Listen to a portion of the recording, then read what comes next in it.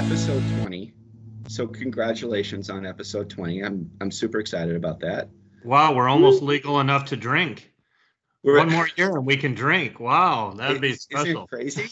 That'll be huge celebration. The other thing is that today is April 1st, which besides April Fool's Day is also opening day for baseball. Nice. Right? So nice. super exciting in the world of, well, my world. I love baseball. Right. So look at that glove. My goodness, that is your like grandfather's glove or something there. That must be. It's a beauty. It is coolest. It is it's a replica in truth, yeah, okay. Right? So nice. I went to Cooperstown a number of years ago, and I was in search of one of these old, like, turn of the century gloves. Nice. And the only ones you find there you don't play with them, but they have these replicas, and I've just been, I'm frustrated on a conference call.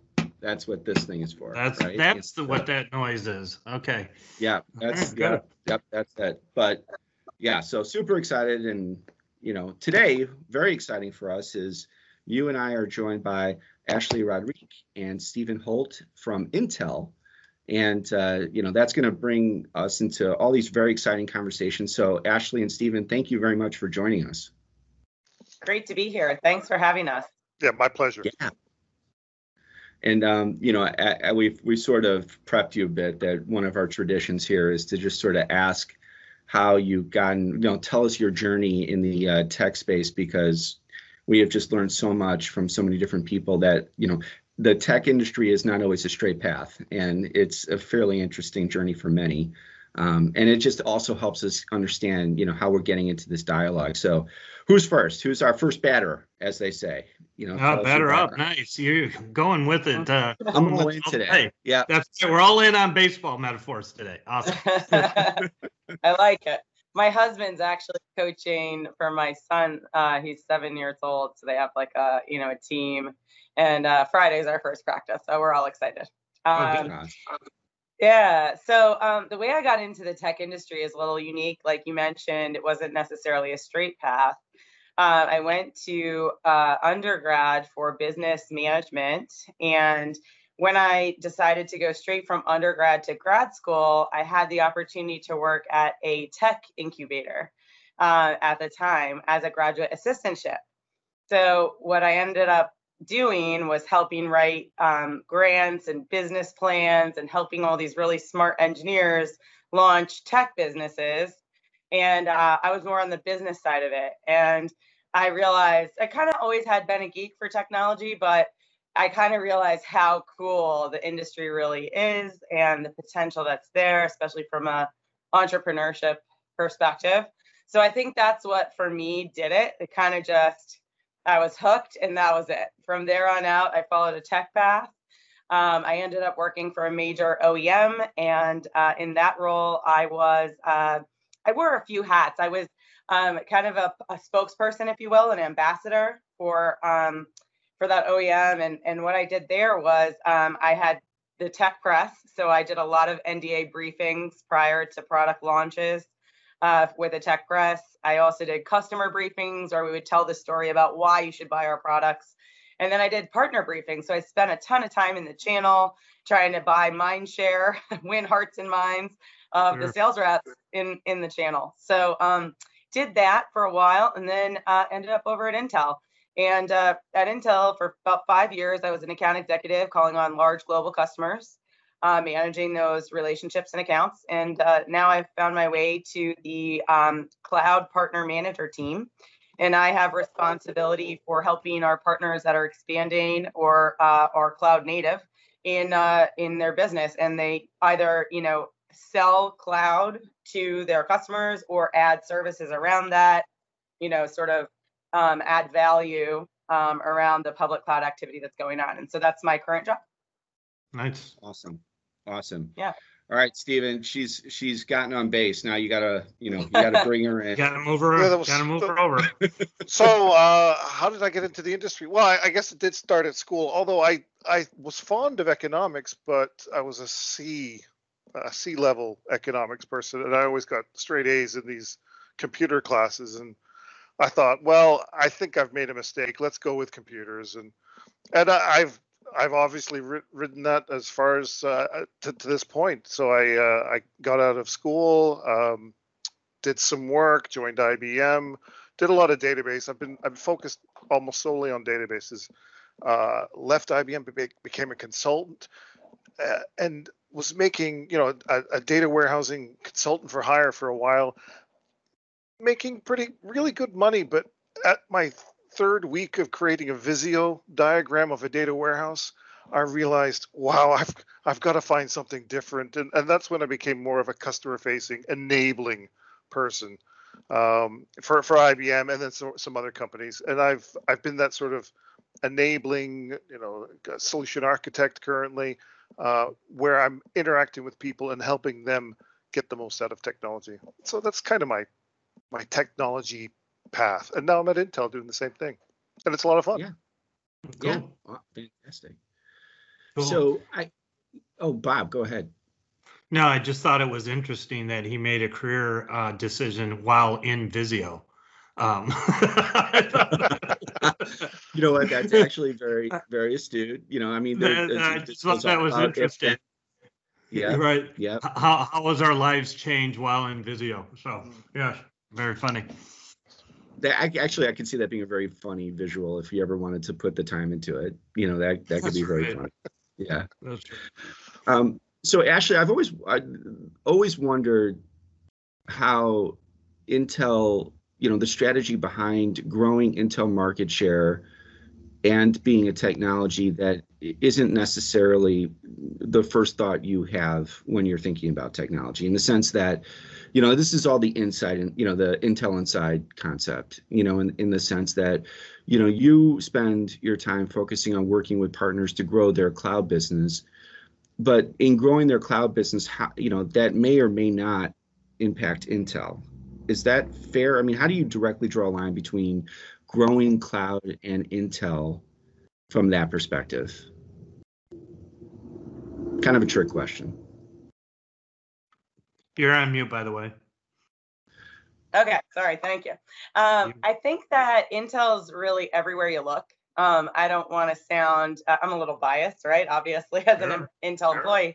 But if you look on-prem, if you look at the edge, on the client devices, if you look at the sensors in the IoT world, if you look at, the on-prem like hybrid cloud or even the public cloud, pretty much wherever you look, we're there, right? And so I do believe that we're extremely relevant, not only in, what most people would think of when they think of Intel Inside. That was that big, PC campaign that we pushed, like, Intel Inside. And I think that dabbled over to the data center a bit. But, that endpoint thing was big for us, right? And that was a really big push that we had from a marketing perspective.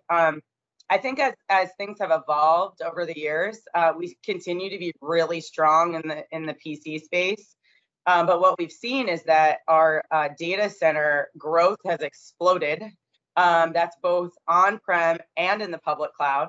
And if you go to select instances at any of the big public clouds, the majority of the availability is Intel, right? And for those instance types. And so we're very relevant. I think some of the things that get lost in translation, if you will, or perhaps abstracted, are the things that we do really well, ironically. Those are the things that are very geeky, right? Like, people like Steven, who are like deep in the weeds technically on a cloud solution architect perspective. A lot of the way that the CSPs sell is that they abstract that stuff. They say, don't worry about what's under the hood. We're going to give you the best technology for your business needs. Now tell me about your business needs, right? That's the conversation. It's evolved. It's kind of up-leveled a bit to more of a, what's your business need? I'll then take care of, don't worry, we have solution architects. We'll take care of what you need from a technology perspective. Just tell me what your business goals are. So I do think we have to work a little harder to make sure that the value that we have is recognized in the public cloud than we would if it was an on-prem conversation or on the client side, or maybe even in the IoT world. But I think we're absolutely relevant and we're everywhere. So it's exciting for us. Yeah. No. And oh, I'm sorry. Go ahead. No, I was going to say, it's been put to me that, I mean, when we're in front of a customer, we get questions like, why am I speaking to Intel? And we've said it in the best way that, look, we don't have a horse in this race, but we have a horse in every race. Meaning that, we're not the ones that you're going to buy from, but we are everywhere. And that, we want to make sure that wherever you go, you're having the best experience possible. And that's what we try and do, and make sure that our customers are happy and make the right choices. Yeah, no, and that makes sense. And, part of it, I think maybe for me, is to think of Intel as more than just a processor manufacturer, right? I think that's, like, I'm coming in with that bias. We talk about bias, right? I like many other folks, are predisposed to whatever we've known in the past, and so I think about Intel processor, how important that chip is, and everything else that's around it. But I think the greater point is Intel's much more than that. And I'm curious. So when we talk about more than just the processor, what should we be talking about? Do you want me to take that, Stephen, or you want to try this one? No, go ahead. Absolutely. Sure. I'll give a real world example, if you will, for a specific workload, right? I used to work with a lot of the top health and life sciences customers in the world. And one of the really hot areas for some of the life sciences customers is what we call cryo-EM, or cryo electron microscopy. There's a couple of really key ISVs that play in that space. These are microscopes, right? And they're big microscopes that generate about 6 terabytes of data a day. And that's on the low end. Some of the other ones are, you're going to see it go all the way up to like 30 terabytes a day. So they generate a ton of data. And the ISVs that handle kind of these microscopes would be like CryoSpark or Relion. And a lot of people probably don't know how many thousands of software developers Intel has, but we do. We have thousands of software developers. And so our goal is to make sure that these ISVs are taking advantage of the capabilities that are available through the Intel platforms. So an example here for cryo-EM is that if you use the latest and greatest Cascade Lake family of Xeon, there's a feature there called AVX 512. And that AVX 512 allows you to buy an instance that is CPU only. You don't need the GPU. And so if you do that, you save a lot of money, because now all of a sudden we've done optimization that enables a ton of performance directly with Relion, where we've optimized that code. And we have that available on-prem today. We're working at making that available in the public cloud too, because how cool would it be to save on your bill because we've done some optimization from a software perspective that leverages the hardware capability. That's a real world example, if that's helpful. Yeah, no, it is helpful. And I guess when you say thinking about the public cloud, it would be taking that technology and working with the public cloud provider, let's call it Azure, AWS, Google, yep, and marrying that technology to specific workload subscriptions that they can make available to their customers, so that when the customer subscribes to that particular workload, they're leveraging that Intel technology in that mix. I guess that's exactly it. Yep. Yeah. And that example I gave you is more of like one of the ones on our roadmap that we're working on, and it's exciting, and we know it's publicly available on-prem, and customers leverage it today. So it's an exciting one. But in terms of like, the optimizations like that are available, we have a full list. We call them Intel Cloud Affinity solutions, where we've worked directly with the CSPs. So we'll work with AWS and Azure and GCP, and even for availability on-prem with hybrid cloud solutions, to have a full list of these types of things. That's just one example, but that's where there's stickiness, right? We've done some sort of beyond the chip optimization that gives a customer better ROI, and that's really what we're after. Yeah. How often does optimization come up in our discussions? Yeah, 1,000 times a day is Yeah. optimization comes up. Every day. It's every customer is asking about it or wanting it or needing it. What do those that medical solution that you were mentioning? Just I want to double click on that for a second. What are they using that for? Is that for medical research? It creates so much data. I can't imagine what they do with that on a daily basis. Yeah, so I will tell you, I am not a scientist, so I am probably not going to give you the best definition of That's what okay. None of us are. cryo-EM actually is. But if you look it up, it's an electron microscopy technique that is it's basically they're looking at time series data in they're freezing it's almost like video, like you're looking at a long video clip. That's why it creates so much data, and only little slices of that video are actually valuable. So there's AI and some interesting things going on to parse up the pieces that are actually valuable from the bigger data set that's being generated. I see. Yeah, but it's a technique that's used for years. And some of the big players in this are going to be, some of the big microscope providers. And actually, from customers, they've told us, even to get on a list to get one of these microscopes, it's like a 2-year wait time. So you'll see that, some of the big pharma companies and life sciences companies like roll these out, and then they're waiting for the next one for a couple of years, and then they roll the next one out. So it's they're just looking at biomolecular structures, basically, near atomic resolution, and it's it's fascinating to me. It's a lot of it goes over my head. I'm not a scientist, but I do know from a technology perspective, there's definitely potential for optimization, right? And to save money on the compute, because the microscope, really honestly, the microscope is super expensive, whereas the compute's probably the least expensive part of the whole solution. The storage is really expensive. So what we like to say is, don't let the least expensive part of the solution wind up costing you the most. If you realize that you could run this on an optimized version, leveraging AVX512 on Cascade Lake, and that adds up, you can save a bunch of money, right? That you can then apply to other areas, allocate those funds elsewhere. Is it as much it's saving, but then is there an efficiency in terms of the processing because of I guess the reduction in scope in terms of what it's actually doing? Yeah, so I think what they're doing is they're leveraging some of the features, and maybe Stephen, you could even speak to this. Like if you could explain what AVX512 really does on a Xeon CPU.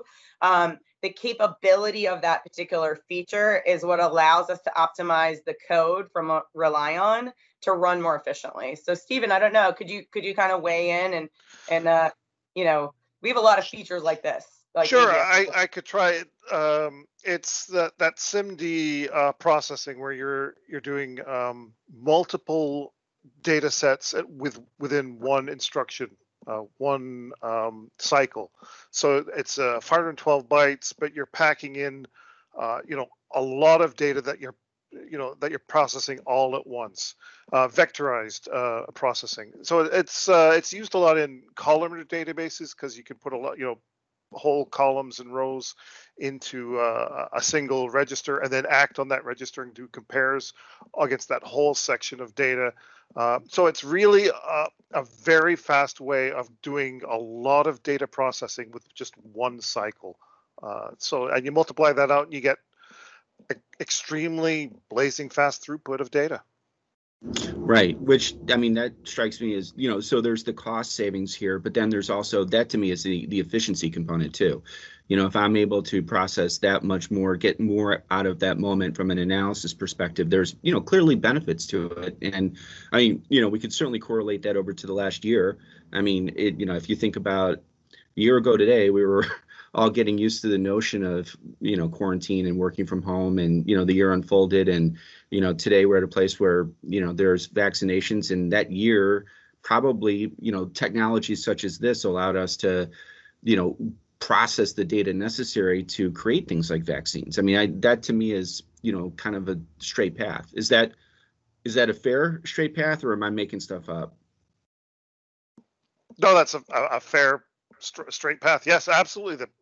The during this pandemic times, the processing needs that have been required of industries, of economies, basically, has been immense, and Intel has been able to fulfill some of those processing needs with a lot of the optimizations and wherever we can. Absolutely. Speaking of that, we during our 19 prior podcasts, it seems like everyone's got a really good story about, a technology or a customer situation during the pandemic.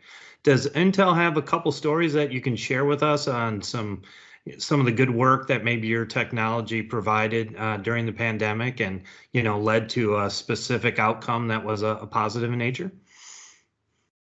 Yeah, I think we've got a lot of great examples there actually. And we had a pandemic relief initiative, technology fund, if you will. Nice. I botched the acronym there, but it was $50 million that we set aside to help organizations that were dealing with the results of the pandemic. And so I know that as a result of that initiative, we have a lot of great stories to tell, and they're sort of feel-good stories where technology enabled people to adapt and deal with the new environment that everybody had to deal with, right? So one of the ones I could share was during the time in hospitals, because I used to cover a lot of health and life sciences customers, like I mentioned, and in hospitals, a lot of the doctors and nurses were not able to go into the rooms as often as they would like to check on COVID patients. And so what we enabled was, in partnership with AWS, the Alexa Show devices that are powered by Intel, to be in the patient room. So you could actually drop in on a patient from outside the room and not actually have to enter the room, have a full conversation, almost like a telehealth consult. And as long as everything seemed okay, then you wouldn't have to, enter the room. You could actually go to the next patient. So things like that were really, fascinating. Another one that we are really involved with, we've been working with for a long time, was a health system in the Bronx in New York City. They built an AI engine that helps predict whether or not somebody's going to end up in the ICU or need to be intubated. And this AI algorithm is actually running in real time through their active EMR system, their electronic medical record system. And what they were able to do is that when the pandemic hit, it was interesting. They had been working on this for years prior. They had done this through NIH funding that had come out from the National Institute of Health. And they had stood up a bunch of different AI models to enable this. And they created what was called a platform. It was called PaLM, Patient Analytic Learning Machine. And this thing was great for a lot of different reasons. But then when the pandemic hit, the interesting thing was many of those models were very applicable to predicting what was going to happen to a particular patient that had COVID and predict it prior to it happening. So they could actually intervene and intercept and save lives. So that's all running on Intel on the back end. And we did a lot of fine tuning and what we call optimization there too. We consider them an ISV. So we have worked with them for years, on this. And so it was great to see that platform in use during the pandemic. Yeah, no, that's awesome. So quick story on the Alexa drop-in, by the way. So Yeah. I have my dot right here. So I just said her name and she lit up, but the notion of a drop-in was foreign to me when I first got them. So, I had this, weekend where I got all excited. I bought all the Alexas. I put all the dots all over the house. I gave one to my kids, and they live out of the house now. And my daughter, of course, knew what a drop-in was. And like the next day I was sleeping and she dropped in and started talking to me. And while I was sleeping, I thought she was in the house. And I started talking to her thinking that she was in the house. I had no idea that she was dropping in. She was dropping in from Chicago. So she was like in Chicago. Her phone, right? And I felt so old. I felt like, okay, it finally happened. Like I'm finally the old dad that doesn't know what's going on. And it's, so that drop-in thing has a moment now for me where technology got beyond me, and that's it. So it's a little sad. But happens to all of us. I've experienced similar situations myself. Yeah, like why is she here? How did she get here? It was terrible. Am I dreaming? I have a 5-year-old and a 7-year-old, and it's amazing how quickly they adopt new things from a technology perspective. Mind-boggling, really. Yeah, it is. That was a great story about the Bronx. I work with a smaller hospital in Maine, And what was interesting from their perspective during the pandemic is, financially they were hit hard. And you would think, why would a hospital be hit hard financially during the pandemic? But they weren't able to do the procedures that they were making money on, during the pandemic, and they were having a hard time. I mean, they said they were down at that point during the year, and this was last summer. They were down over $300 million in their budget because of not being able to do the procedures that made money. So it's interesting how technology can help, close that gap for certain things and get a situation like a hospital through a pandemic like that, or as we continue to get through it. So that's neat that an organization like that you would think that is not on the edge of technology is working with AI to solve a problem. I think is really neat that we're seeing that type of advancement in the marketplace. So that's really cool. That's a cool COVID story. Yeah, absolutely. It's interesting. I grew up in Maine, actually, so I'm from there. And Stephen's, you're in New England too, right, Stephen? Boston. Or, Boston. Yes, north of Boston. Nice. Go Sox. So, and I was just sorry, thinking. I'm a Yankees fan. I'm in New York now. Sorry, you threw me off there with the Yankees. Mentioned. No, but I was thinking Intel does have their own, our own story as well with the pandemic. We have our VPN service.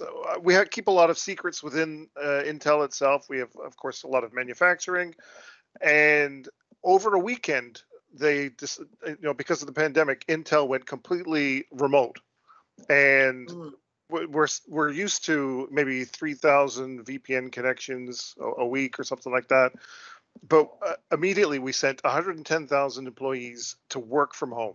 And so our IT organization, we've actually written a couple of white papers on this, how the IT organization leveraged the cloud, Intel instances, and immediately spun up the appropriate VPN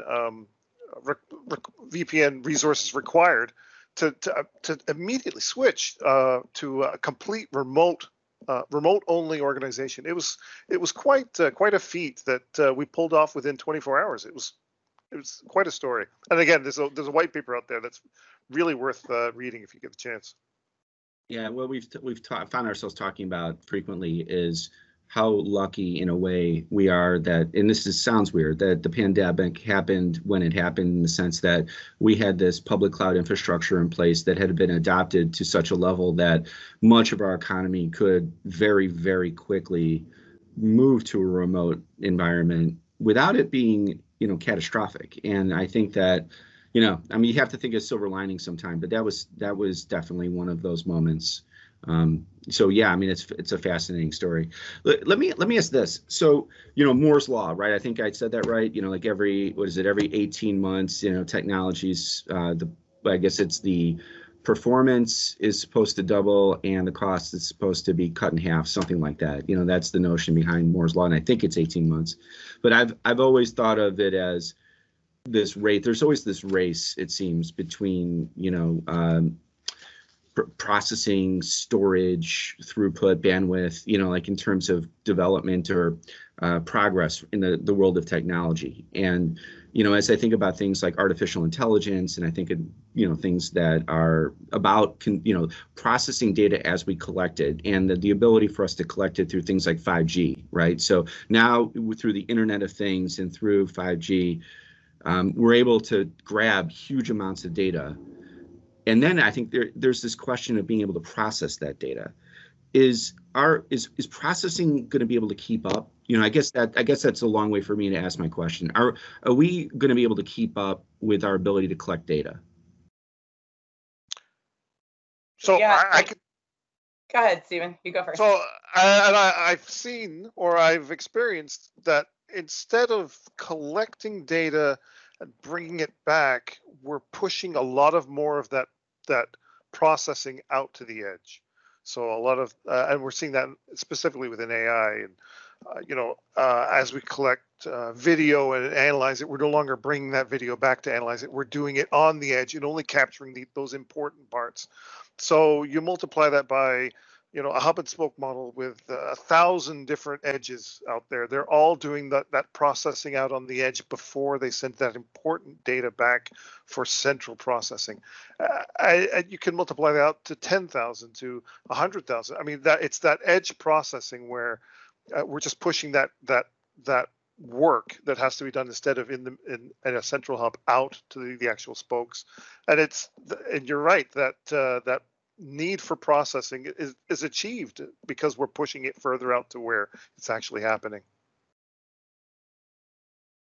I could also chime in on that. I think that's an absolutely great point. One of the things that our Intel account executives can bring to the table in terms of value for customers that are interested in this type of thing, along with, our partner account executives, is the look forward from like now to maybe 12 to 18 months of NDA, what's coming from Intel.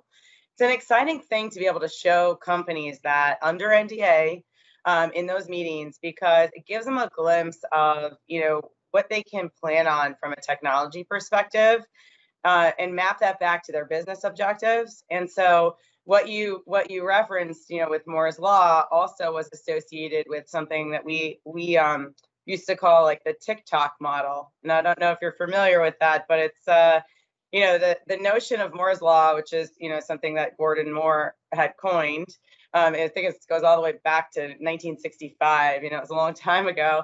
Is that the number of transistors per silicon chip would double, in a period of time, right? And it would be year after year after year. Now with that TikTok, it was like an innovate, shrink, innovate, shrink, innovate, shrink. So we innovate and we then shrink it and then do it again and again and again and again. So we used to have a very consistent cadence with that. And interestingly enough, the smaller you get, the tougher it is to do. We're literally at the point where we're bending light, right, to get that shrink.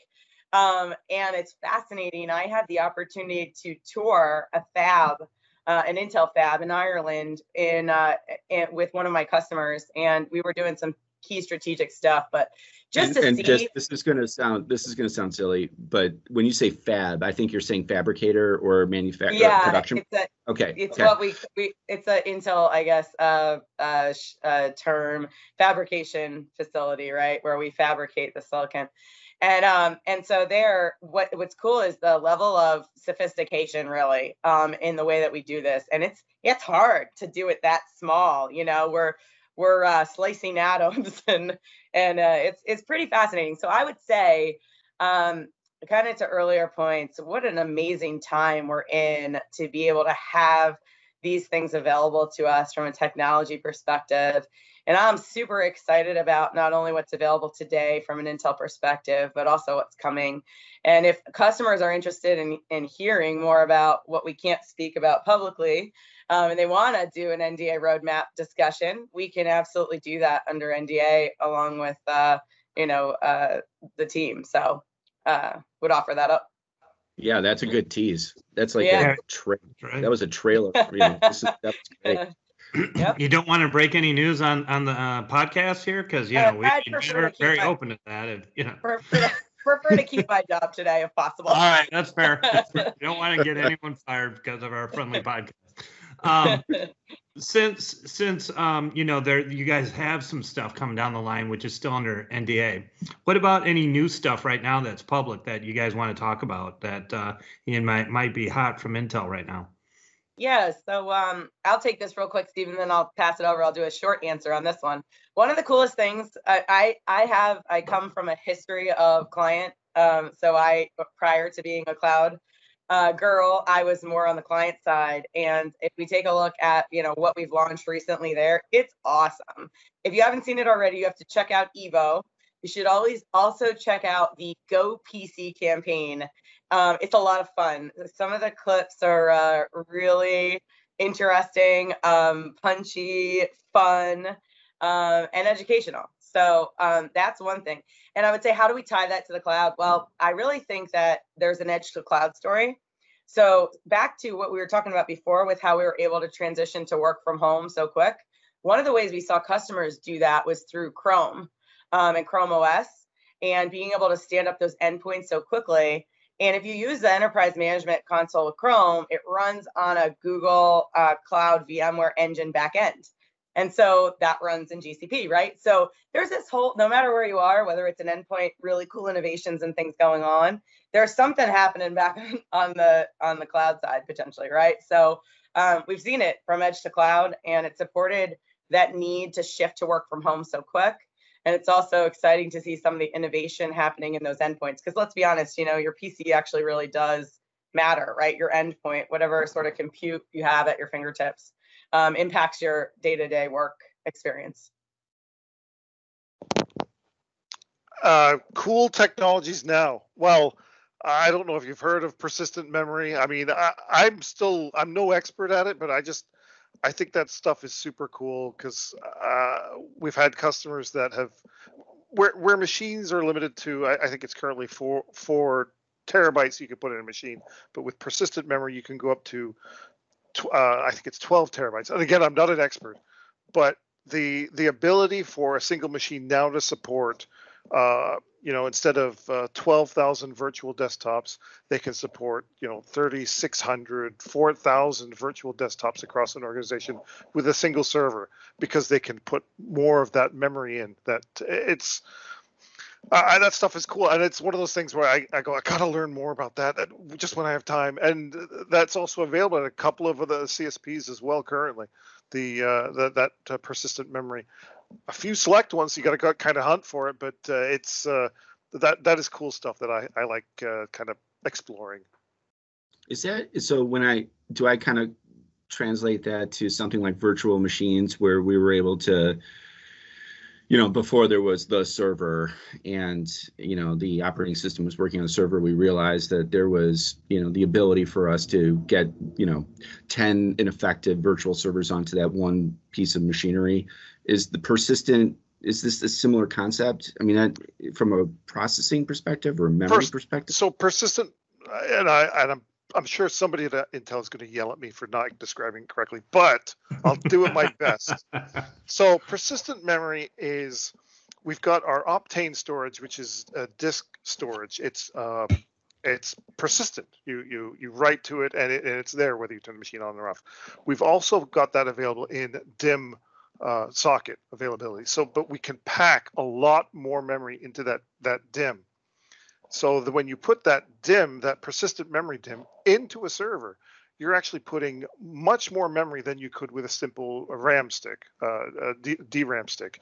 So because of the Intel technology that we're putting in there, you can, instead of having the standard maximum 4 terabytes in a server with 64 cores, 48 cores, or 2 sockets, whatever, you can now have 12 terabytes with and I'm sure I'm getting that number screwed up as well, but much more. Let me just say much more. And so you have that much more memory. You could do much more things, and we found that specifically with virtual desktops, we can have so many more. That one server with 2 sockets and 64 cores, and with the persistent memory, can deliver so many desktops across an organization. And that's one of the solutions that has been really big during the pandemic.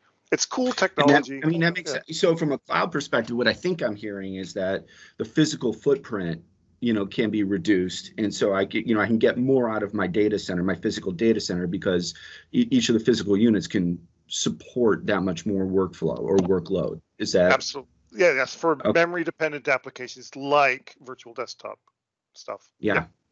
Really, yeah, really and I cool. think you bring up a cool thing, right, that some people may not realize, is that we don't just do CPU. We do, our history and heritage as a company actually comes from that side of the house. We have a whole lot of different components that we can bring to the table beyond just the CPU, as well as the software optimization that we mentioned. So there's a whole lot of cool stuff. I almost can't even pick one single thing that I would say is the coolest. I think the coolest thing is that back to what we said before is that there's so many different components and areas that we play. Our wide proliferation across many industries and lots of cool use cases is it's pretty exciting. It's a pretty rewarding place to work because, you know, no matter where you look, there's usually some kind of Intel component behind any compute that's taking place that's doing incredible things for people, you know, so. Yeah. So this is a little bit of a pivot or a segue, but earlier on in the year in the pandemic, there was a lot of demand. And then as a result, there were delays because manufacturing couldn't keep up. We had issues overseas in producing, you know, and there were a bunch of learnings tied to supply chain.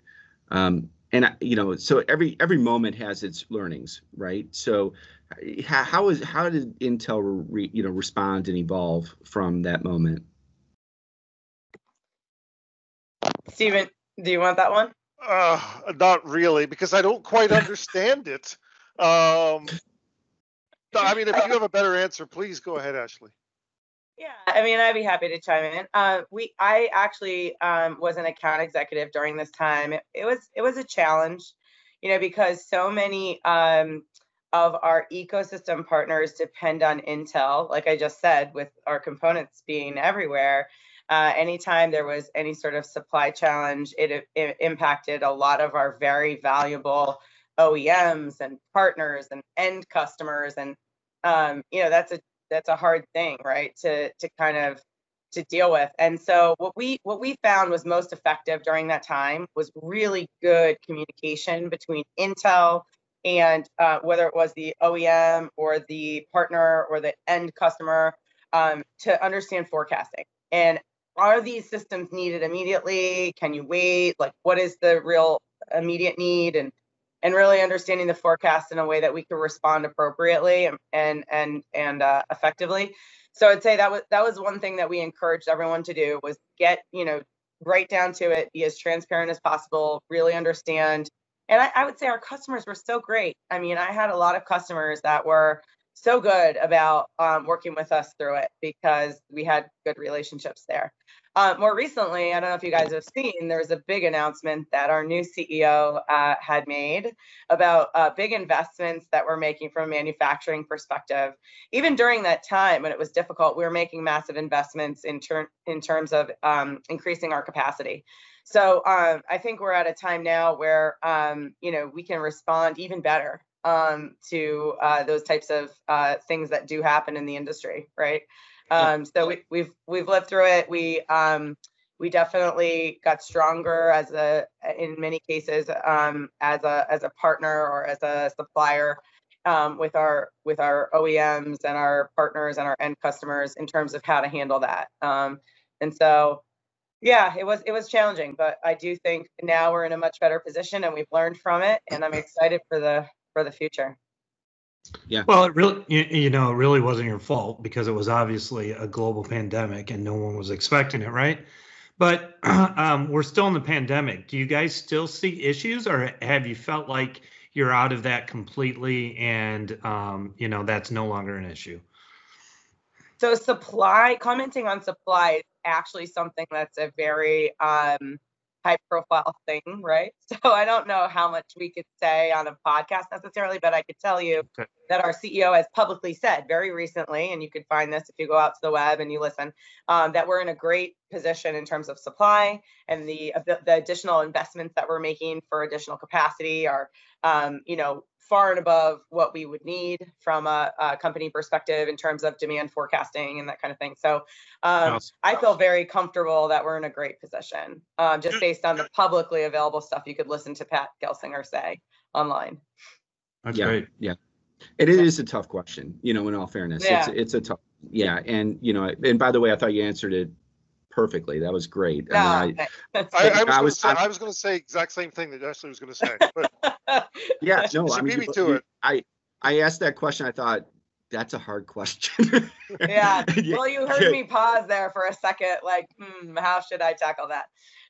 No, it's good. And I think it's just fascinating. I think that, you know, the world gets better sometimes through challenges, and we saw that in the financial crisis. The banks learned how to stress test their balance sheets. There's the pandemic. We learned how to harden our supply chain. This is just the nature of living. So we're all better, stronger, faster from.